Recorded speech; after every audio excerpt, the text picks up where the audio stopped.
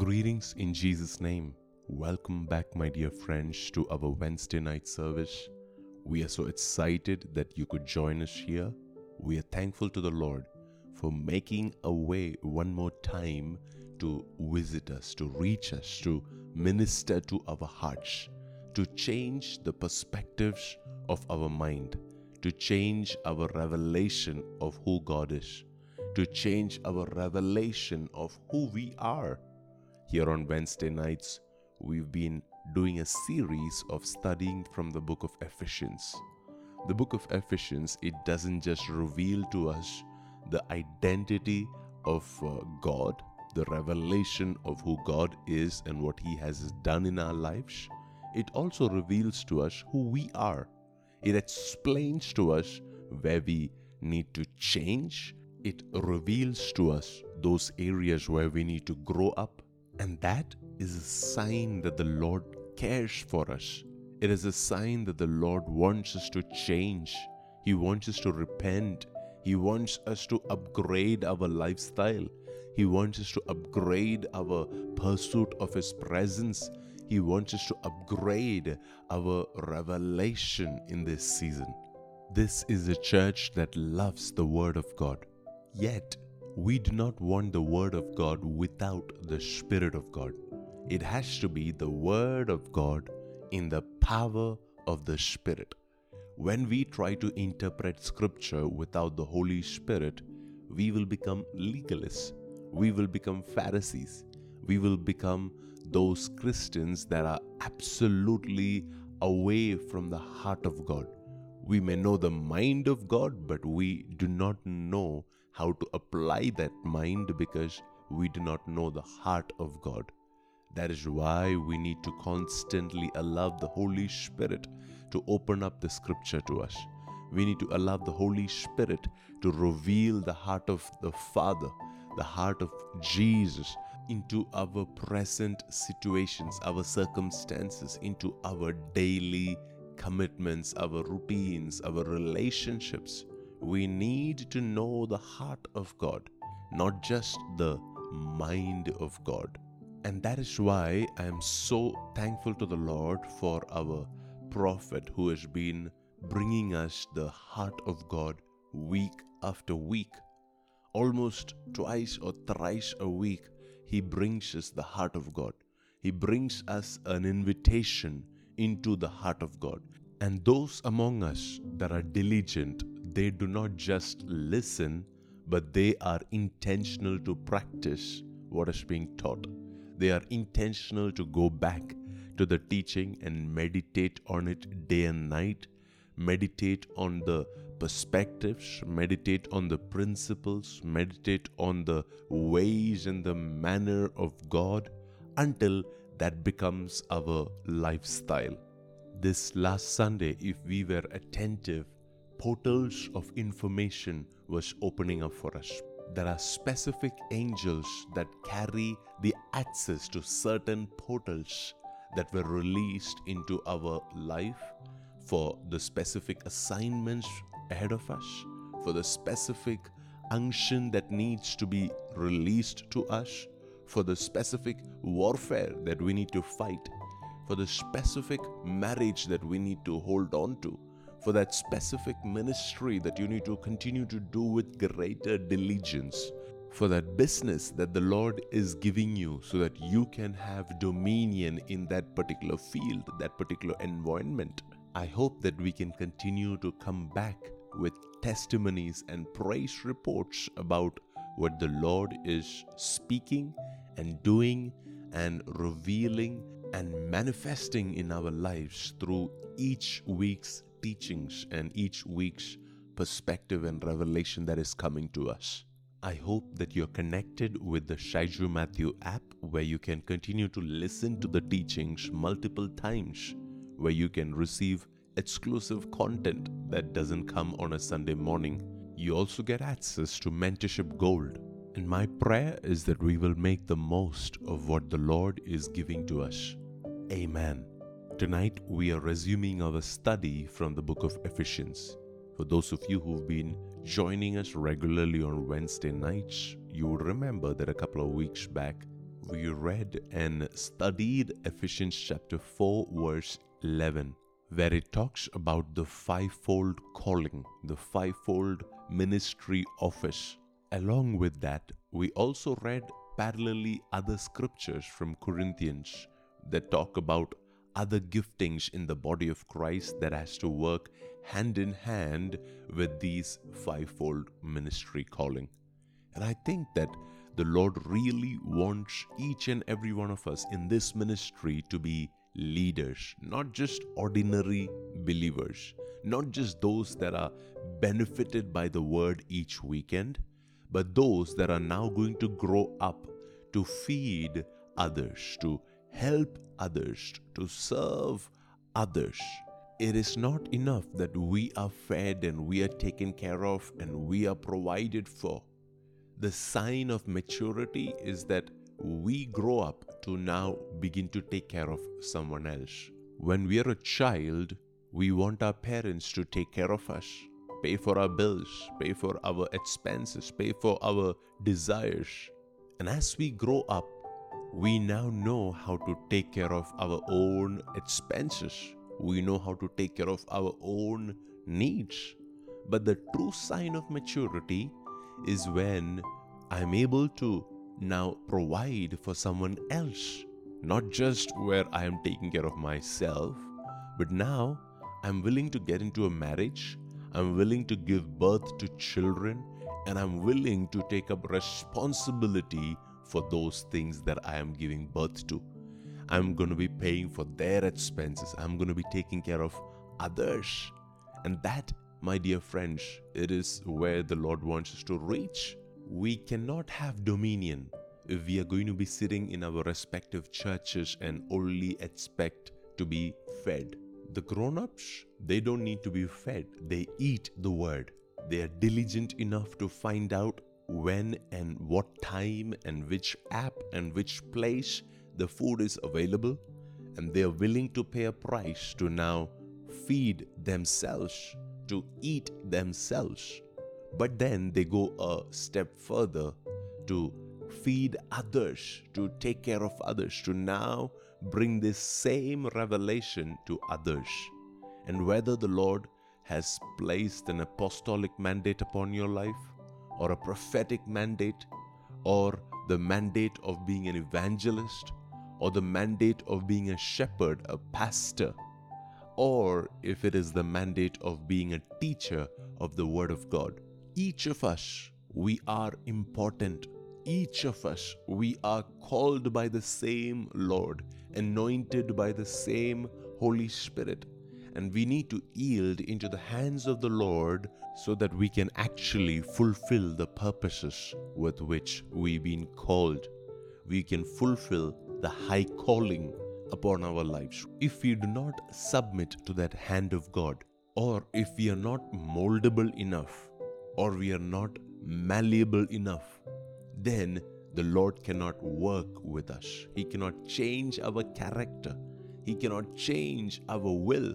He cannot change our drive. It is necessary, my dear friends, that each week we bring every ambition that we have, even the spiritual ones, and lay it at the feet of Jesus and allow Him to remake us, to redo us, to re-prepare us.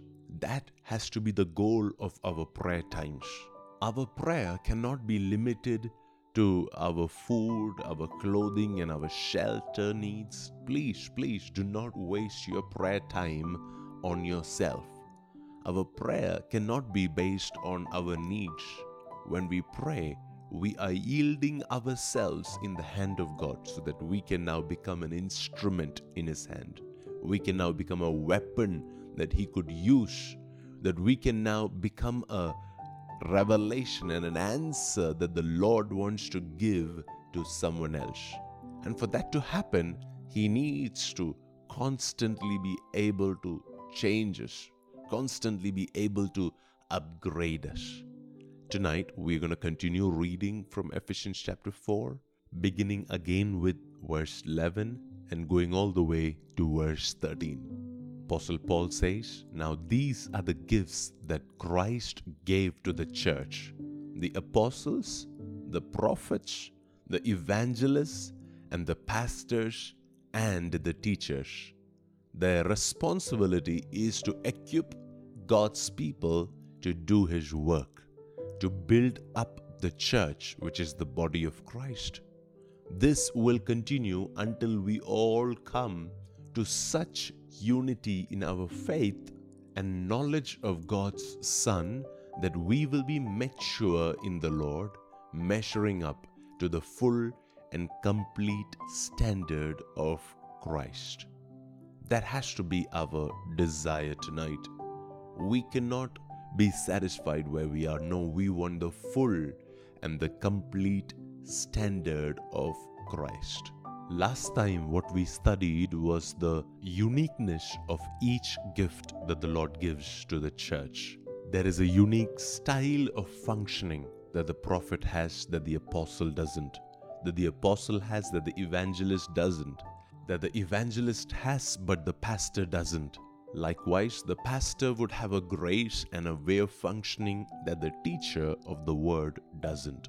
Now, each of them are unique in their calling and their ability, and yet their responsibility, their role, their function in the church is defined in the next two scriptures. And that is not different for different callings. So if you would journey along with me tonight, we are going to meditate on these responsibilities, these factors that we can use to evaluate how much we are doing our job correctly. It says that their responsibility is to equip God's people to do His work and build up the church that is the body of Christ. So there are three things that will be the focus here. The first is the saints, their equipping, their perfection. The second is the work of the ministry, the work of the Lord, the work that He has entrusted into each and every one of His children. Third is the building up of the body of Christ, or the edifying of the church. It is not independent of each other. Each of these three are important. We cannot just be focusing on perfecting the saints and equipping the people of God and completely ignore the work of ministry. And we cannot ignore the building up of the body of Christ. And the vice versa is also true. We cannot be focused so much on the building up of the church but not raise saints, perfect saints, equip saints parallelly. See, Jesus, when He was on the earth, He did all the three together at the same time. He would spend times with the crowds where He would help them, build them up, support them, stand with them. And parallel to that, once the crowds leave, He would have His mentorship gold 101 with His disciples. He would spend time with them, equipping them, building them up. The KJV Bible says, for the perfecting of the saints.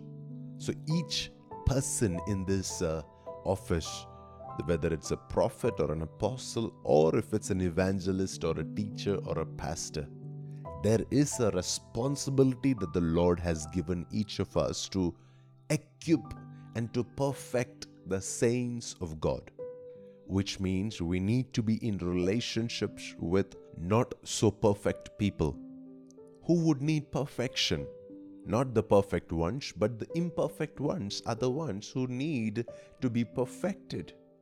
We want to always hang out with those that are perfect and have got their ministry sorted, their walk with God sorted, their character sorted. And yet, the job of the apostle, the prophet, the pastor, the teacher, the evangelist is not to hang out with the perfect ones. Their job is to be in association and in relationship with the imperfect saints of the Lord, so that they can be instrumental in the hands of the Lord for the perfecting of the saints, for the equipping of the saints, for the enabling of the saints. There is a transfer of grace that happens. There is a transfer of anointing that happens. There is a transfer of knowledge and information that happens because of your association with them and their revelation of who you are in their life. And that is now going to be used to perfect them, the Bible says. It is now going to be used to help them, to equip them, to strengthen them. Please remember how the 12 disciples were far from perfect. They were not great students either. They were not perfect in their pursuit of Jesus. And yet, Jesus, He spent time with them and He perfected them over the 3.5 years. I just feel that tonight I am not just teaching ordinary people, but I'm teaching the future leaders of the Global Revive Nations Church. And this is how your approach has to be in ministry. You cannot just be focused on the church without being focused on raising disciples. You cannot be focused on raising disciples but not parallelly build the church. Jesus did both of them. Now, there are two kinds of equipping that every saint would require. The first equipping is in their personal character, where they are perfected. The second is towards the work of the ministry. The first is very individualistic and very personal in nature. It is about their character. It is about their revelation of God. It is about their walk with God. It is about their pursuit of the presence of God. It is about how they are in tune, in sync with the Holy Spirit. It is about how we can help them to now depend on the Lord on a daily basis. And the second is equally important. We cannot just teach them to walk with God, but not grow in relationships with people around them, beginning with their spouse and their children, and even to their churches, to their colleagues at work, to their neighborhood. How can they grow in that relationship? And now they are not just equipped to be great children of God, to be just perfect children of God, but they are now also equipped for the work of ministry. I'm reading Ephesians 4 verse 12 from the KJV translation. It says, "For the perfecting of the saints, for the work of the ministry, for the edifying of the body of Christ." Three different things that the apostles, prophets, pastors, teachers, evangelists need to do. It is to perfect the saints, and the second one is to do the work of ministry, and the third one is to be edifying or building up the body of Christ. How important is this second thing? Doing the work of the Lord, the work of the ministry. The NLT translation says, to equip the saints for His work. This is not our work. Ministry is not our work. Ministry is His work.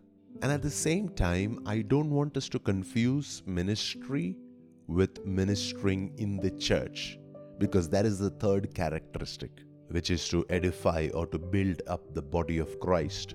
I'm meaning to say that the work of ministry is different from just individually perfecting the saints or building the church.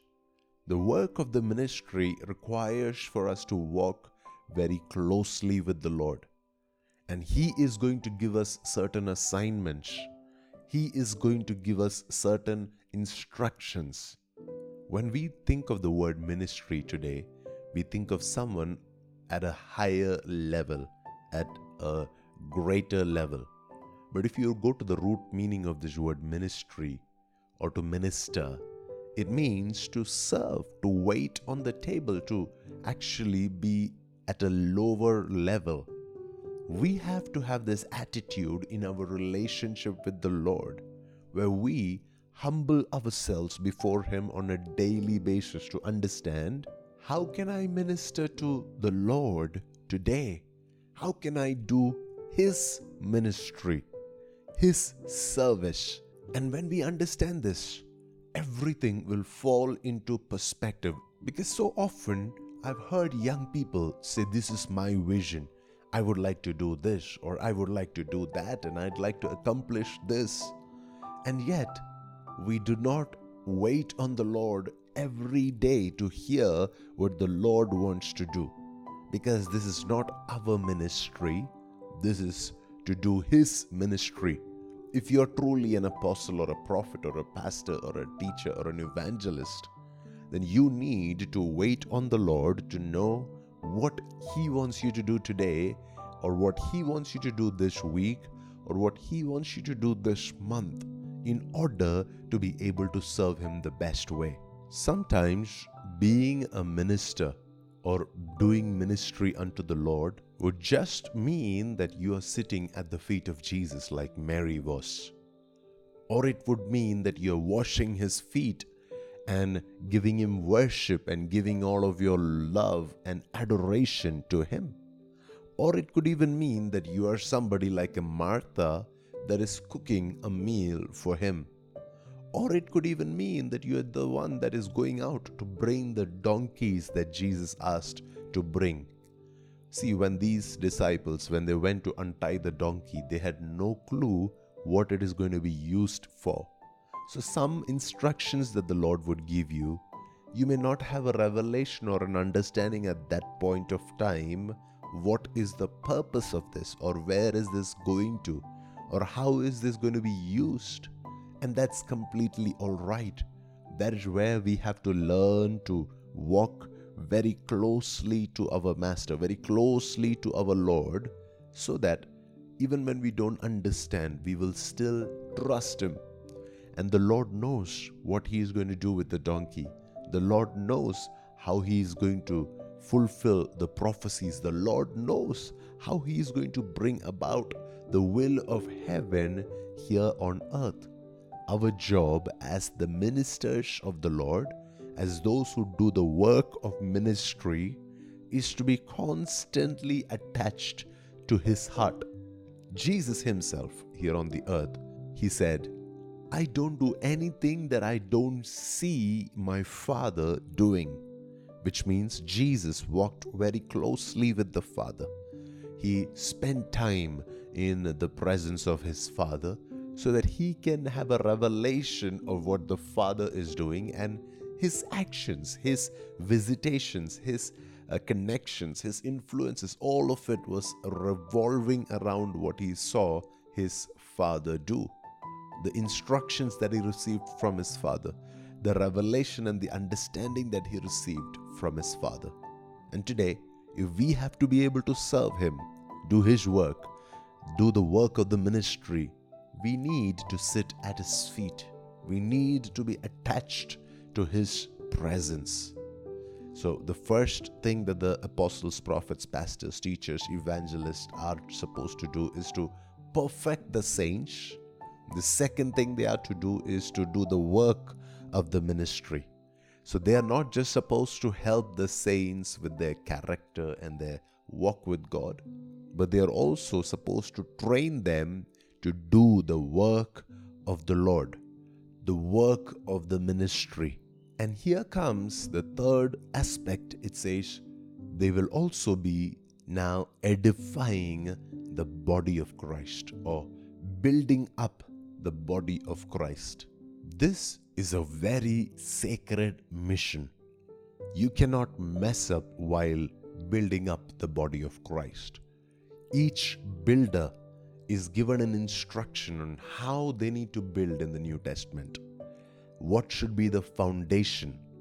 How should they lay upon that foundation? How should they build upon that foundation?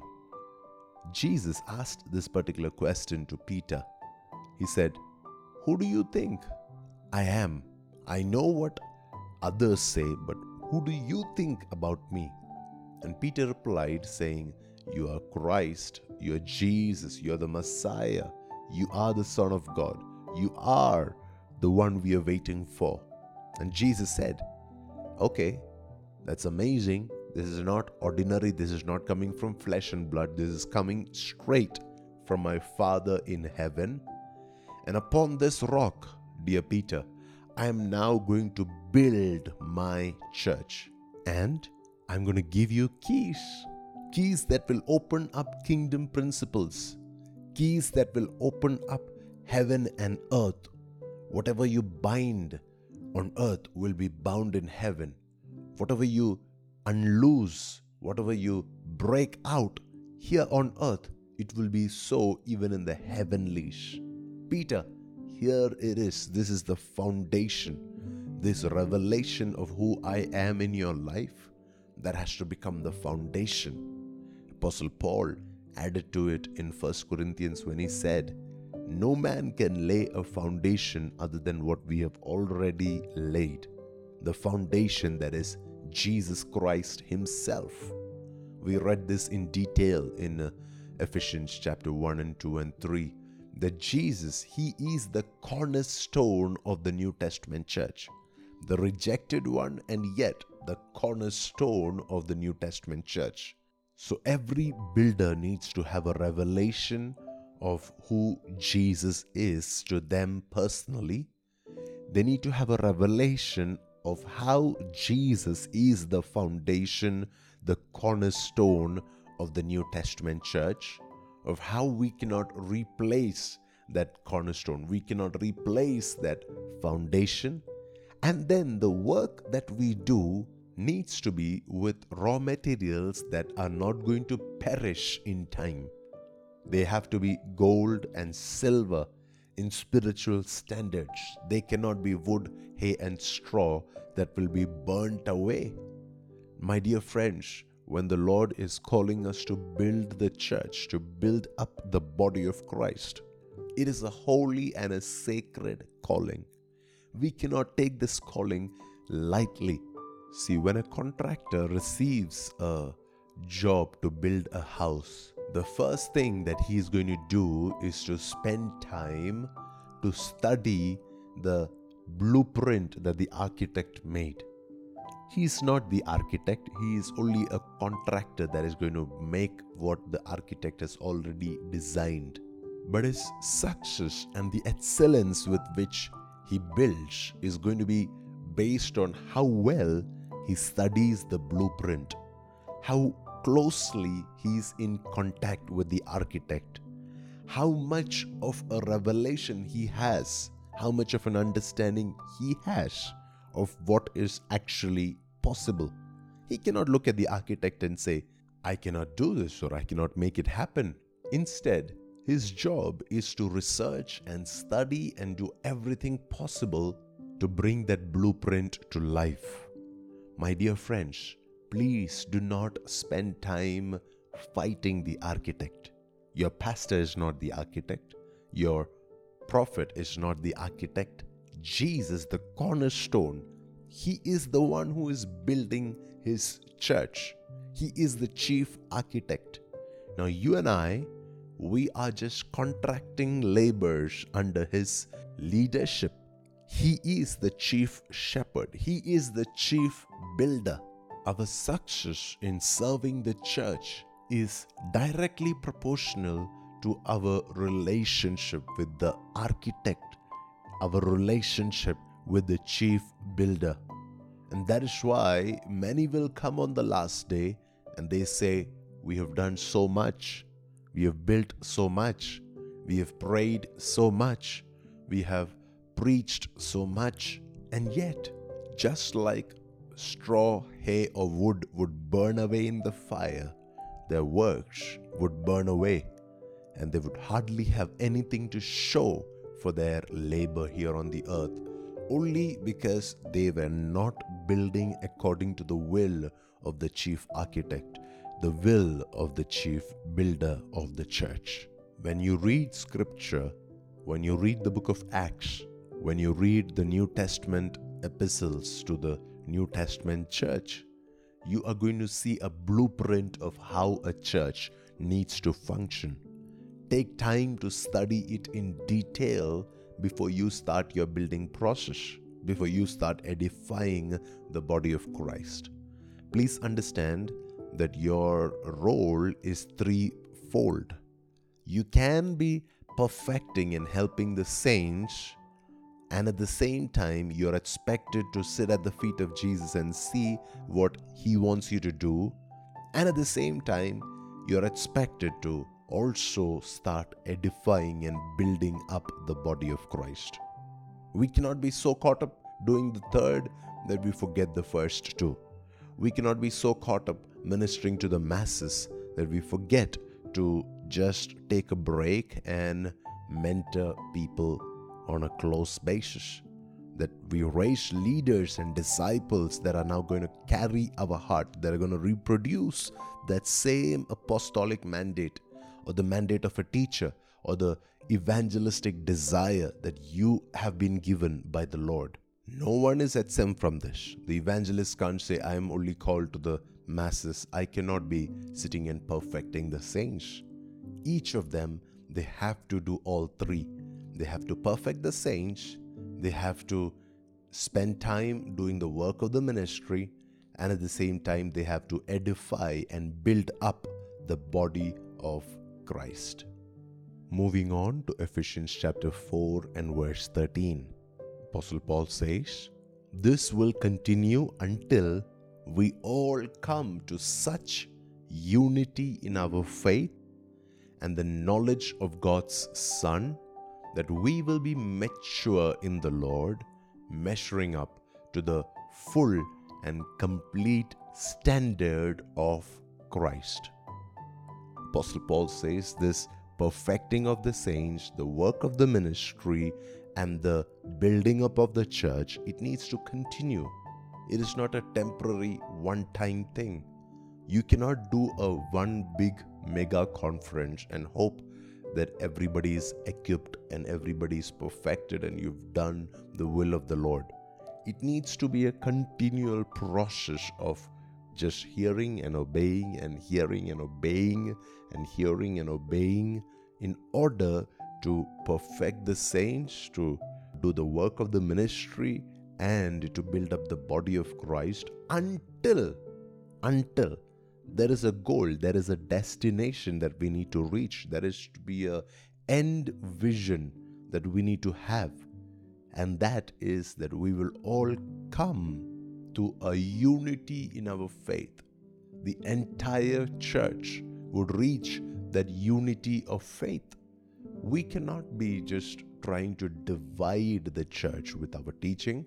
No, our intention, our ministry, our building up of the church, it has to be directed to bring everybody into the unity in faith, unity of faith, unity of our trust and our relationship with God.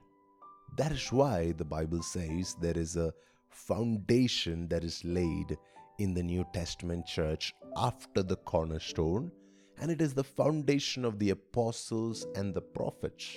It is natural to ask, if we have Jesus, why do we need the apostles? If we have Jesus, then why do we need the prophets?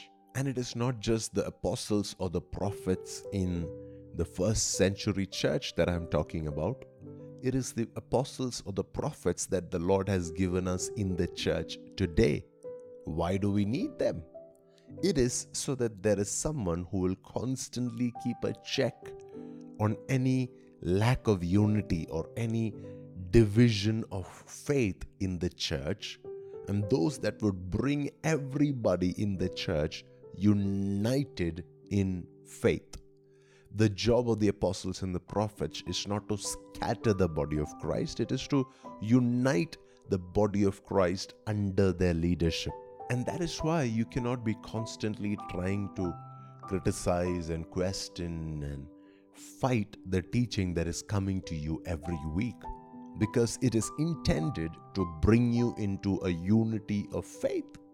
See, when Apostle Paul wrote to his churches, to the churches that he had leadership over, he said, guys, this is how we practice our faith. This is how we conduct ourselves. This is not because This is the Lord's commandment, but this is my instruction to you.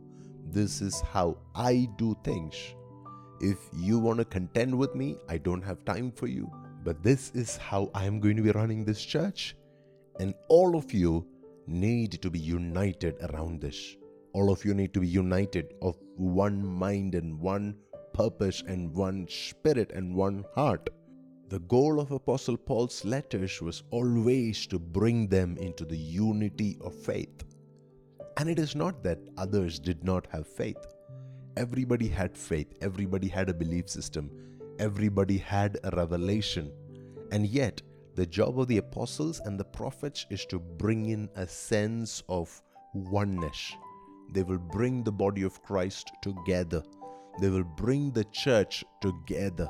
Again, please do not confuse unity with uniformity. Uniformity means all of us are the same, that all of us behave the same, all of us do the same, we dress the same, we act the same. That is not what I'm talking about. Uniformity is easy to achieve. All it needs is for somebody to stand up and dictate the terms of how we're going to live. But unity, on the other hand, is so much more harder because it is achieved as we constantly keep perfecting the saints and building up the church and doing the work of ministry at the same time.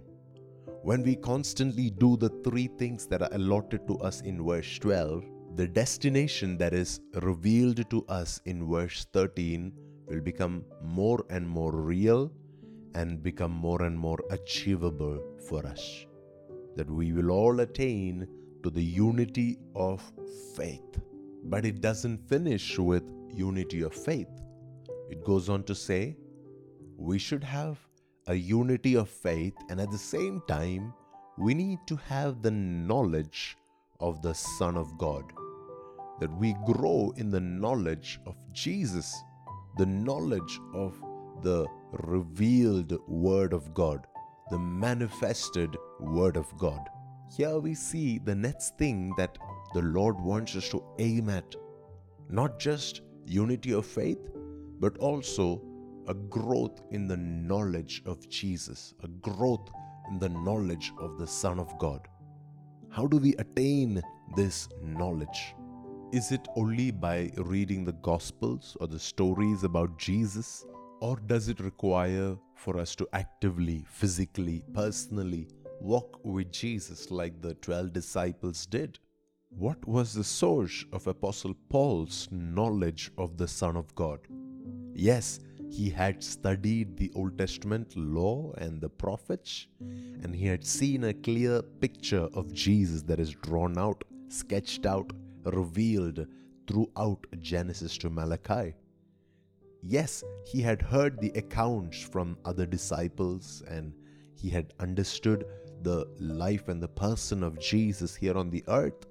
And yet, the greatest knowledge that he had, it came through his personal encounters with Jesus himself.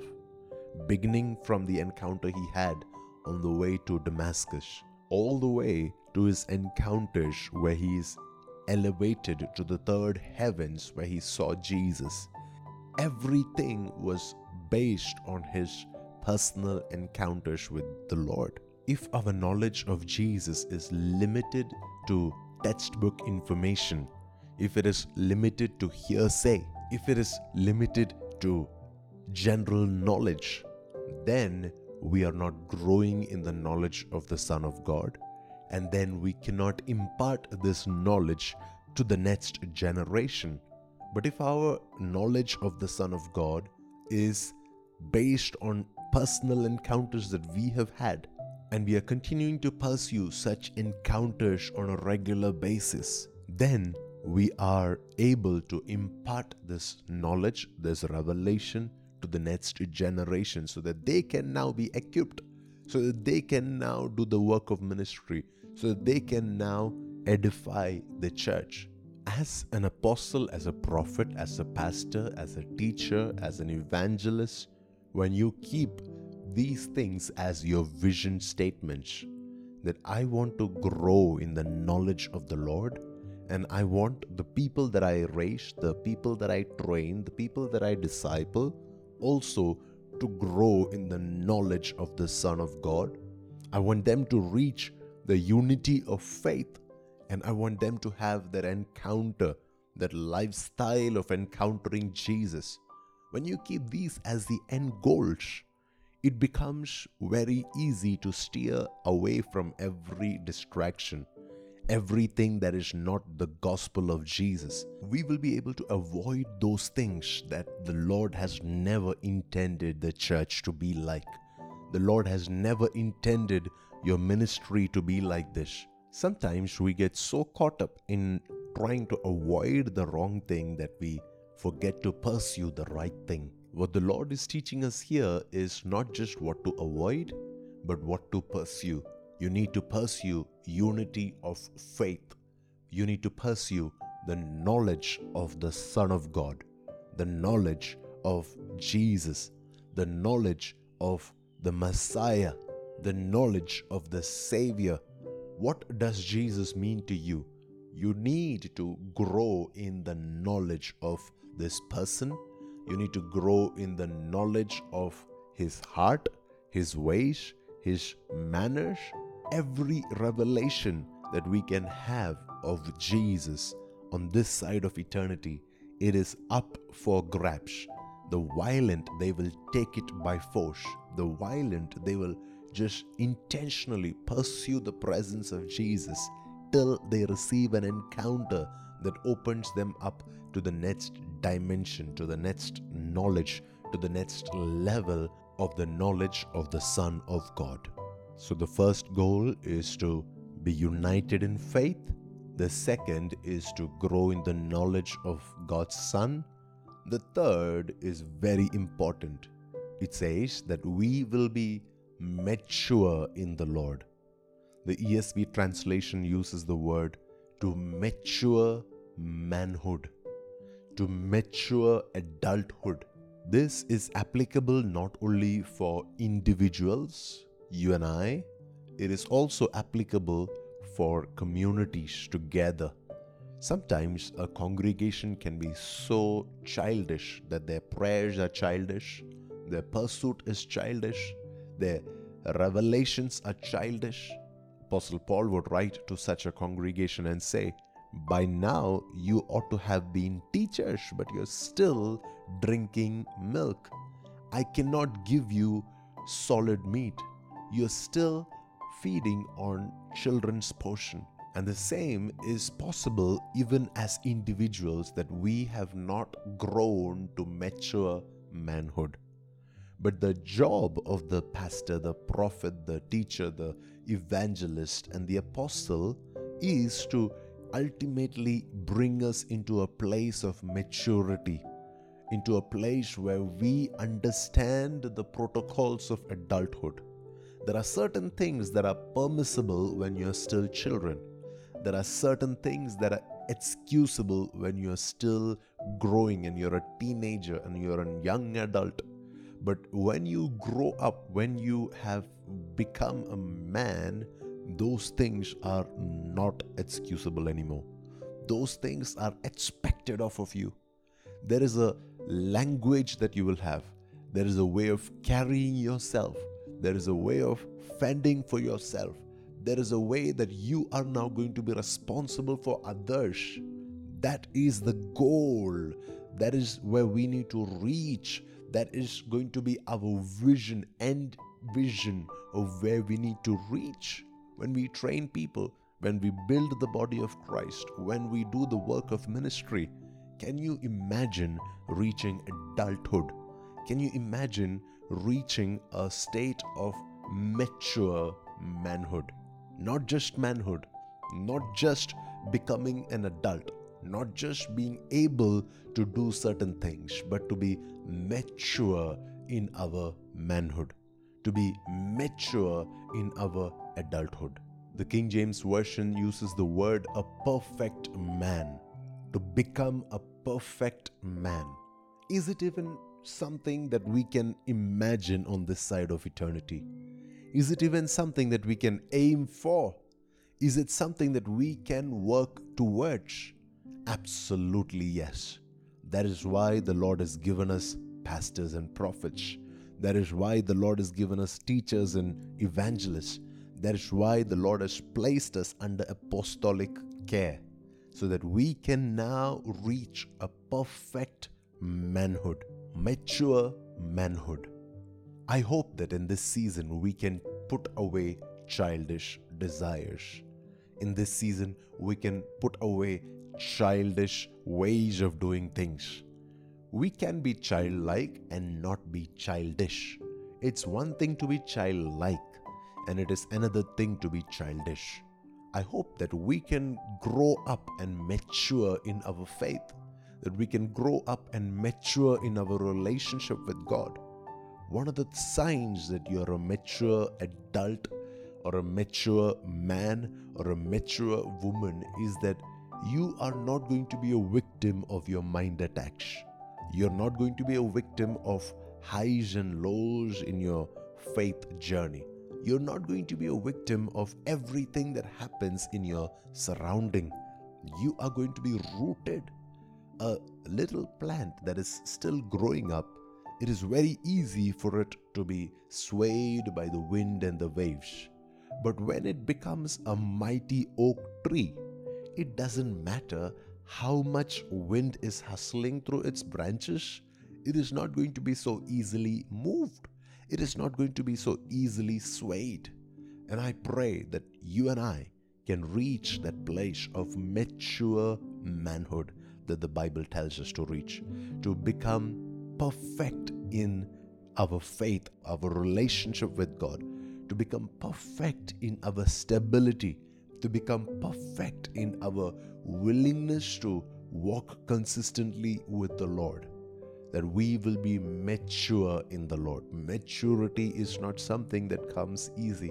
There's always a process.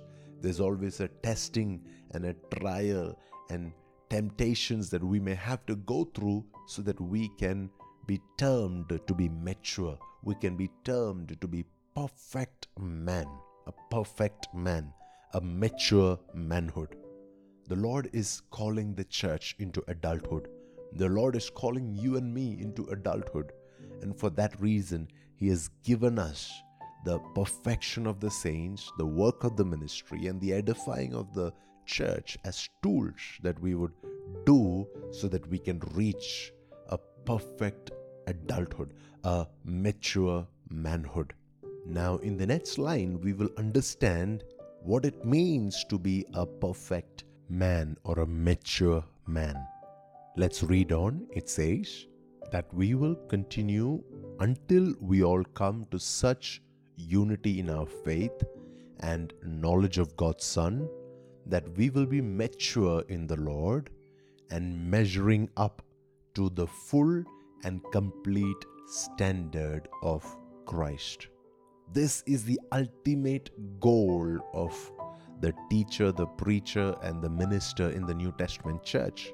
It is to bring people to reach the full and complete standard of Christ, unto the measure of the stature of the fullness of Christ. So it is not enough that we have the knowledge of the Son of God. We need to know what it means to have the fullness of Christ.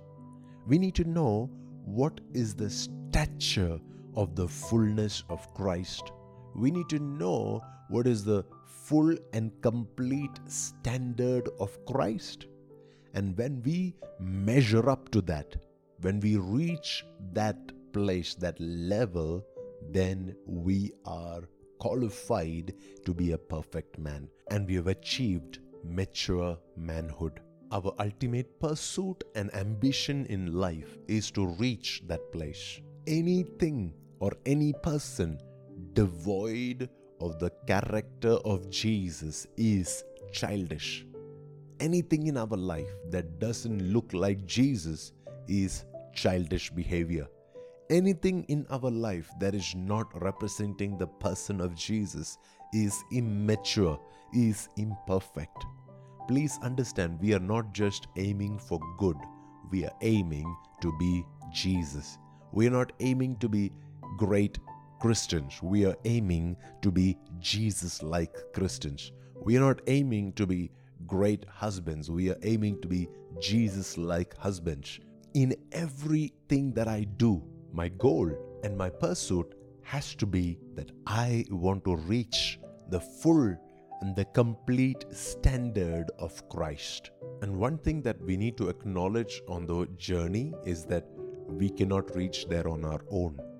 That is why God gave us apostles, prophets, pastors, teachers, and evangelists, so that they can help us up, so that they can push us into that next level, so that they can cut off those areas of our life that doesn't look like Jesus, so that they can be a revelation of who Jesus is, so that they can bring us into a unity of faith, so that they can help us grow in our knowledge of the Son of God, so that they can help us to expose every childish nature inside of us, so that they can explain to us those things that are not Jesus-like. And the more that we value our leaders that God has given us, the more we will reach the full and the complete standard of Christ.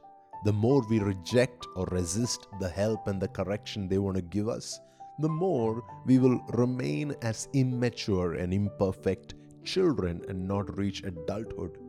Today, the Lord is calling us not just to reach there, but also to submit to our leaders. The Lord also wants us to make this the goal of every ministry that we do, that we bring people unto the measure of the stature of the fullness of Christ, that we bring them to the full and complete standard of Jesus.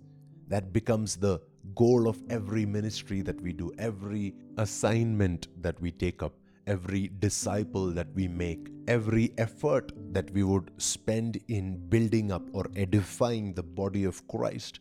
All of it has to be to bring my audience, to bring my listener, to bring my mentee to the full and the complete standard of Christ.